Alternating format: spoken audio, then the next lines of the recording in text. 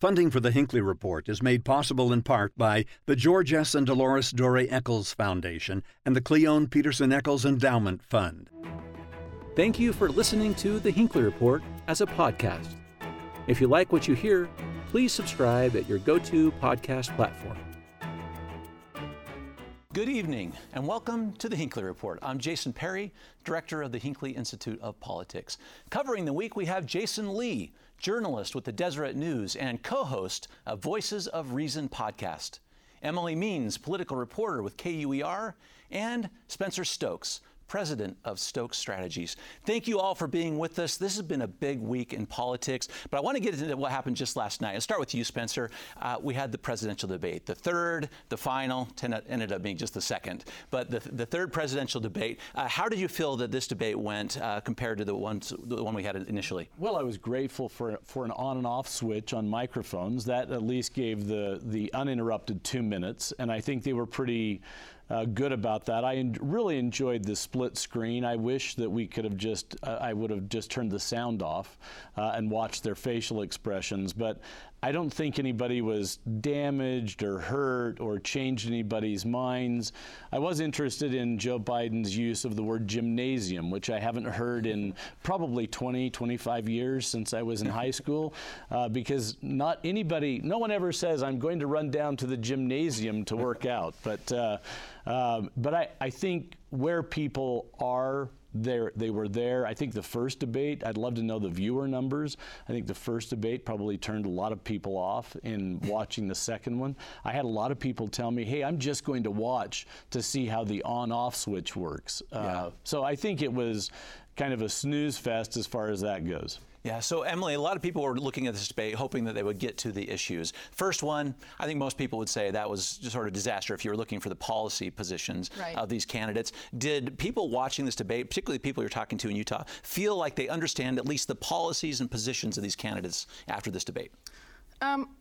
You know, I think that the moderator, first of all, did a really good job of trying to get to the heart of these issues with the candidates. I didn't watch the first debate, but I know that Chris Wallace had a really hard time kind of wrangling both President Trump and former Vice President Joe Biden. But, you know, I think that if people were tuning into it, they didn't change their mind, right? So even if they're hearing about Joe Biden's proposals for health care or the way Trump is going to handle the coronavirus pandemic going forward, I don't know if they learned anything new, but they've already made up their minds. And that's what I heard from voters when the vice presidential debate happened as well, that most people had already decided how they're going to vote. They just want to kind of see what the other candidate is like. So I do think there was a little bit more room to have that back and forth between the two candidates, but I don't really know if people learned much more about policies than they thought they would. Let's talk about a couple of those, Jason. I'm sure on your podcast, which I always love listening to, you would love to have a mute button from time to time. But any points of distinction that you saw in this debate that are particularly relevant in the minds of Utahns? Not really. I think, as Emily and Spencer both said, you know, it's very difficult to watch this kind of event and think that people haven't already, particularly if they're really into the political, this is a presidential election, they've already pretty much made up their minds. The one thing I do think that is always should have been going on and should be done with every debate, by the way, is to have the on and off switch so that you can control how the candidates interact. When the thing I hated about in 2016 that Donald Trump was able to do was interrupt constantly, to walk around, to essentially be an annoyance to his running opponent and basically derail any possibility of talking about substantive issues and policy. In this case, at least, you now got to hear them each individually say what they had to say. If you're the president, you're probably going to stay away from some of the policy issues because you don't want to get too much into that, because at some point the coronavirus is going to come up and then you'd have to discuss that at length. And I don't know that that's something he wanted to do, particularly as we get closer and closer to this election. And if you're Joe Biden, you've already given your message over and over again, and especially here in Utah, it's very difficult to imagine that he was going to say something that was going to have any voter who is watching, particularly if they're conservative, to change their minds and decide to vote for him. So, Spencer, there was one item that I saw that I'm curious about. When it came to the item of oil and extraction, that was something that we've seen in Joe Biden in some of the print materials, his energy portfolio, what he wants to do. But the fact that he went out and explicitly talked about phasing out that oil, that has an impact in some states. Well, this really comes down to, my brain says that Joe Biden's going to win, but my gut and instinct says that Donald Trump's going to win. And it comes down to a few key states, and some of those key states, Pennsylvania, there are a lot of places that are impacted by the production of oil.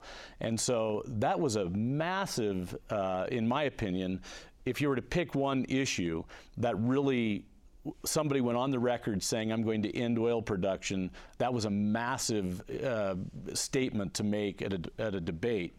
I did miss the animatronic fly of the last of the University of Utah debate, which really caught the attention of the world.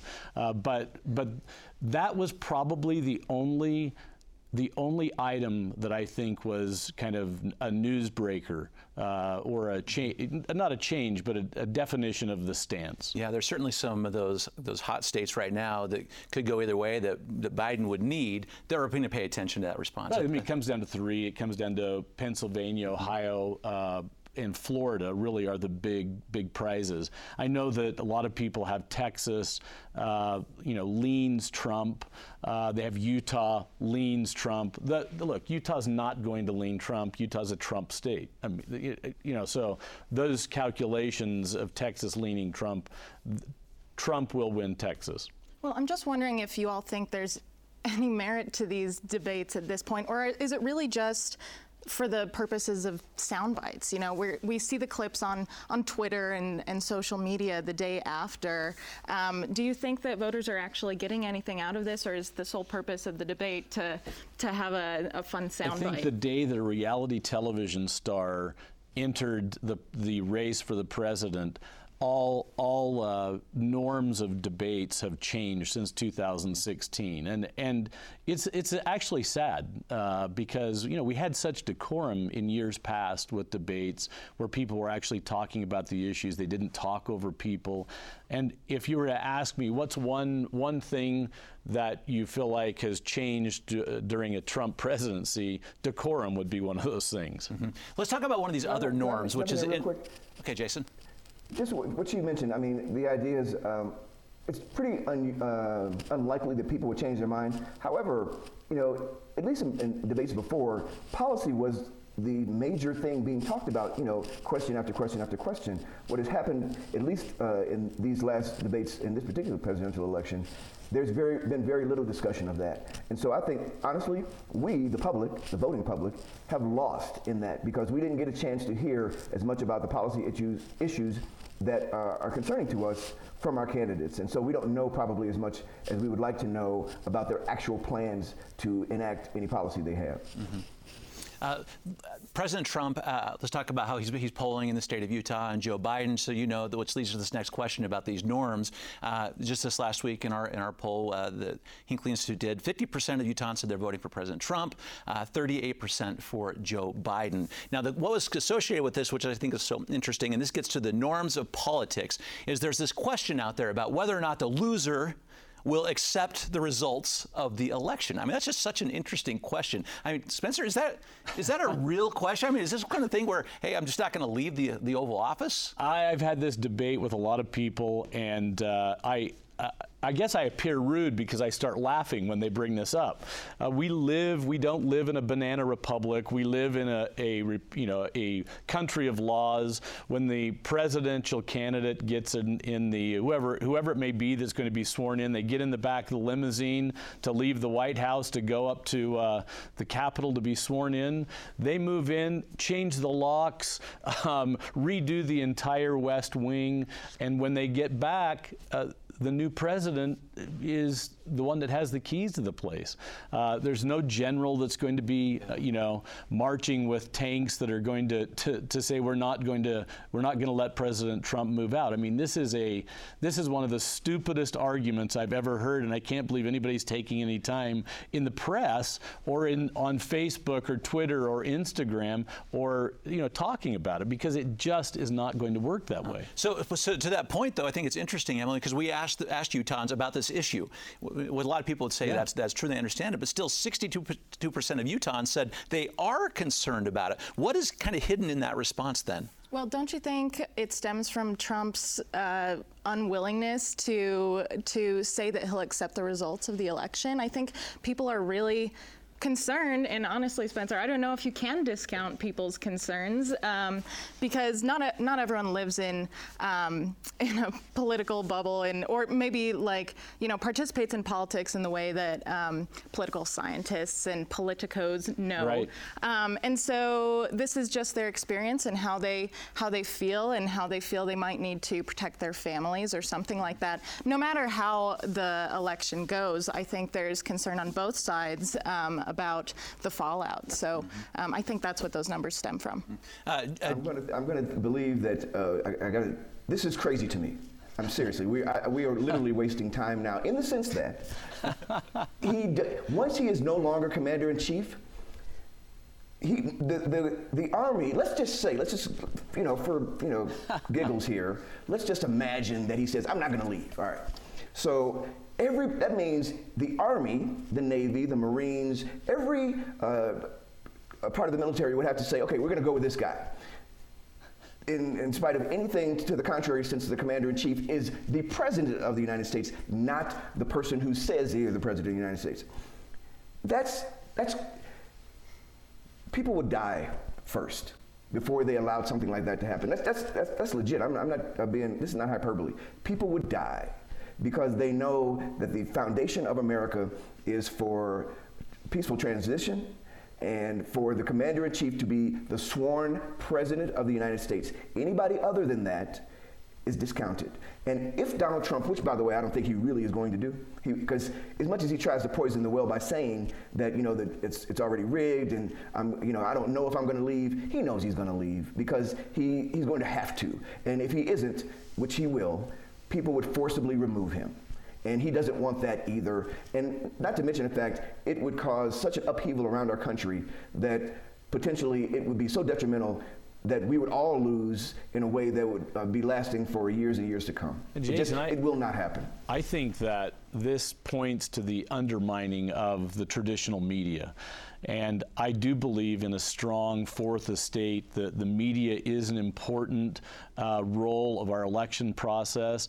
And the internet and Twitter and Facebook and Instagram and TikTok have just served to undermine that institution of the professional media. And we're hearing and we see a lot of this stuff, not through the professional media sources, but through those other social media forms. And it's actually a little bit terrifying. If you were to ask me what's the thing you're most worried about in our country, it's where people are getting their news and not understanding. We've heard this whole thing, fake news, and this comes from this whole reality television behavior. And so I think that's where we're seeing this come from in the people's minds and in public's mind. We've got to talk a little bit more about what's happening with the airwaves, how people are getting their news, because we're certainly seeing all of that play out in the 4th Congressional District. It's impossible right now to turn on the TV or your radio, wherever you are, without getting these ads. And these are not the positive ads that some might like to see. We'll talk about maybe the lieutenant governor's commercial in just a moment. But Emily, this is very interesting because this 4th Congressional District, the numbers have changed. McAdams saw an 11-point increase just in this last month in his unfavorables, and this race is a statistical tie now for the 4th Congressional race. How are these negative ads being perceived by Utahns? Well, I think Ben McAdams has for the most part, painted himself as someone who's very moderate, and I think we were describing him as, this Boy Scout kind of persona that he has. And so these negative ads maybe were unexpected from his end of things, but there are negative ads on both sides of this race. So I'm wondering, at some point, do they cancel each other out, or is that what we're seeing in this polling? I don't really know. So let's talk about this district for like a math formula, Jason. Okay. So this is how Ben McAdams won. You have to get your whole party, almost all of your own party, to vote for you. A little segment of the other party, whoever that is, and then a big chunk of those unaffiliateds. What's interesting in this particular race right now is in the last month, it was 11% of Utahns were unsure who they're going to vote for. That's only 5% now. And the unfavorables have gone up dramatically for these candidates. Burgess Owens had a 9-point increase in his unfavorables. Ben McAdams had an 11-point increase in his unfavorables. So that means that they're not really capturing those key groups. How is that playing out in this race when it really does turn out to be historically a math formula? When it's going to be that math formula, if I'm Ben McAdams, I'm pretty worried now, because it was always a tough road to hoe being in that district, knowing that it is, generally speaking, very conservative, and he's trying to run very closer, kind of right center is the way I would describe it. And negative campaigns work. That's the reason why so many campaigns use them when you have these campaign ads that paint a negative picture of your opponent. And so more and more that had taken place, it's very rare that you get the high road that the gubernatorial election has taken. And so if you're McAdams, I think you have more to worry about, because everything is very tenuous for you. If you're Burgess Owens, you just hope that those unfavorables that Ben McAdams is a little bit higher, that 2% will be enough to carry you on Election Day. Okay. And I think, if you ask, you brought it up, the governor's race versus this race, and the big difference is the national attention. So, there's not a national organization that steps in the gubernatorial races and comes in and bombs the airwaves with negative ads. And that's why you saw that relatively pleasant. You had 4 candidates in the primary that were establishment Utahns that were not going after each other in a negative way over the airwaves. There was a little, but it wasn't really that heavy-handed. But when you turn to national consultants, they're used to running New York and California style campaigns, and their playbook says must go negative. It's like page 3. And so that's why you've seen these races turn very negative. And any time you run negative campaign ads as a candidate, you get some of that negativity splash back up on you. And I was a little surprised, actually, to see Ben's campaign actually do that. The national folks completely expected on both sides, but to see the most recent ads that Ben's running and Burgess are running, that they're actually endorsing them, it splashes on them as well. And I do believe this is going to be a tight race. At the end of the day, if I were to give some gut odds, I would give it to Ben McAdams, because people they'll stick with kind of what they know. If there's a question of between the two, they'll stick with what they know. But it comes down to turnout. Like you said, Jason, he's going to get all the Democrats, and will they turn out in a big way?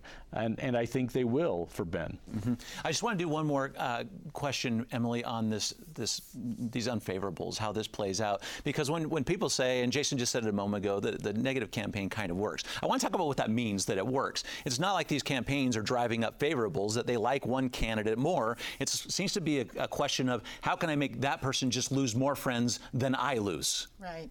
Well, I don't know. I don't know if people like to see these ads, and we'll talk about the ad that the gubernatorial candidates put out. But again, when I'm watching TV or watching YouTube or wherever I see these ads, I'll be honest, I skip them.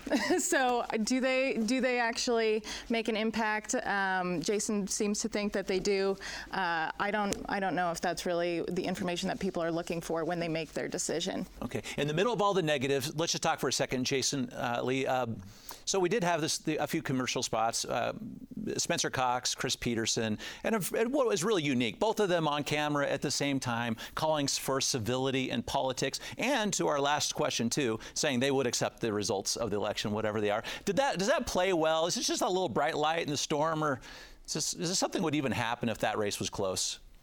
I'm going to say that it's a bright light, because what you said at the end, I do think it would be the tenor would be a little different. I don't know that it would be hugely different, but it would be they'd have to at least consider not being so nice to each other, maybe be seen in the same commercial spot. But I will tell you that I put this out on my social media. I was able to kind of talk to electronically to one of the candidates, and I told him how proud I was of him being able to do that. I've had him on our podcast before, and I thought that's how gentlemen behave. That's the kind of campaigns we should all have, honestly.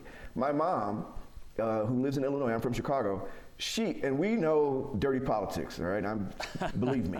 So to see these men stand together and say, let's have a civil discourse, and you vote for the person you find most amenable to your policy views, it played well with her. It played well with a number of people across the country. The BBC reported it. Is it to say that that's going to happen more and more? Probably not, because when I say that negative campaigns work, it's because on big national campaigns, that's the way people, more often than not, they always call it the lesser of two evils. And so they pick the person who they feel is a little less, undesirable than the other guy, which is sad to say that, but that's the way the voters seem to think so often. And unfortunately, we've kind of gone that way rather than use the example set by Chris Peterson and Spencer Cox, who say, you vote for the candidate you think is best, not the one you think is the least worst. This has been going on, though. Our pleasantness has been going on. 1996, Frank Suter, who was the chair of the Republican Party, and Mike Zuhl, chair of the Democratic Party, came to this studio and cut ads similar. Get out and vote. We can agree on these things. Mm-hmm. Well, I will say, like you mentioned, Jason, this ad did get international attention, national attention, and I think a lot of people really appreciate the sentiment, but I've also seen people, kind of direct a little bit of criticism at Spencer Cox for this ad, kind of suggesting that it's the bare minimum because, in the primary, Spencer Cox said he would support President Trump, who's been the source of a lot of division in this country, and just last week he endorsed Burgess Owens, who we saw this week went on the attack with Mitt Romney in kind of a strange turn of events. So, this is a nice sentiment. It's the Utah way, as we might call it. But at the same time, I think for some people it might ring a little bit hollow. Mm-hmm. So, Spencer, sometimes people worry that when you have a lot of negativity, with a couple bright spots in there, but you have a lot of negativity, it's going to impact turnout. It's going to turn people off of politics and maybe elections, and they might just be so upset they don't participate at all. But that doesn't seem to be the case in this election. In fact, as of yesterday in Utah, 310,000 ballots already turned in. We're approaching a third of what we had in 2016, about 50 million nationwide. I think nationwide the numbers account because most states are doing all by mail balloting, and it's the first time that's happened really across the country. We're used to it here, but it is, there's a lot more attention being paid to this election. You've got some open seats. You've got an open governor's seat. You've got the 4th district, which is hot. You've got the 1st district, which is an open seat. So there's plenty of places for people to send in their ballots. And I believe that people have their minds made up, and that's why you've seen them come in early. I know that it does, by mail balloting does increase the percentage of turnout, but it's not astronomical. You'd think that every single person would send in their ballot when they get it, but most people get the ballot, and if they're not going to send it in, it's because they don't know enough. We talked about this a little bit on your show the other day, where you get down to the school board race and you let it sit there and languish, what am I going to do on this, and then they just miss the deadline and don't send it in. So I think you'll see turnout up in Utah some. I don't think it will be overwhelming. Mm-hmm. One of the things that's going to impact a couple of days ago regarding turnout, and I heard from Jasen Lee, who's the state elections director, as well as the deputy chief clerk for Salt Lake County. Turnout is already up. They're up to 16%, 15%, and that was 2 days ago, and they're getting over 80,000 ballots a day. So I don't know what the percentage is, but at least from what I've understood, there is a higher turnout. I would suggest that much of it has to do with the presidential election, and then the other races become residual, but and gain from that. But people are more excited to vote in this election than maybe some in a few years anyway. One of the key issues, we heard about it in the presidential debate, we've heard about it in all of our debates for all of these offices here, is the impact of COVID-19 on our state. And one of these key issues is the fact that our numbers just keep rising in the state, a record number this week. Our own epidemiologist said just yesterday, I don't know what to do anymore. I'm really not trying to scare anyone. I'm just trying to inform you. Spencer, how is this playing out in the governor's race and maybe some of these other races surrounding it? Well, I've said before, I don't view wearing a mask as a big problem, and people need to wear them whenever they're in public or can't social distance, and especially indoors. I mean, I view it as being polite. It's not a constitutional issue with me, it's a politeness issue with me. And if you're not willing to be polite indoors, I don't know what to tell anybody. She's at her wit's end. Yeah. So we have like 20 seconds, Spencer. Why is there an issue on the constitutional emergency powers still occurring with our governor and legislature? This is a struggle I actually saw an interaction between the governor and the legislature earlier this week over this particular topic, and I think it's who has the power to be able to do this, and I think the legislature believes that the power to do this resides in them, and the executive branch, as has been done through the presidency, they hate that executive powers are used. Okay. Thank you for that. That's going to have to be the last comment. Thank you so much for your great analysis on these important issues. Thank you for listening to this podcast episode of the Hinckley Report. If you like listening to the experts talking about the issues, please leave us a review on your favorite podcast app.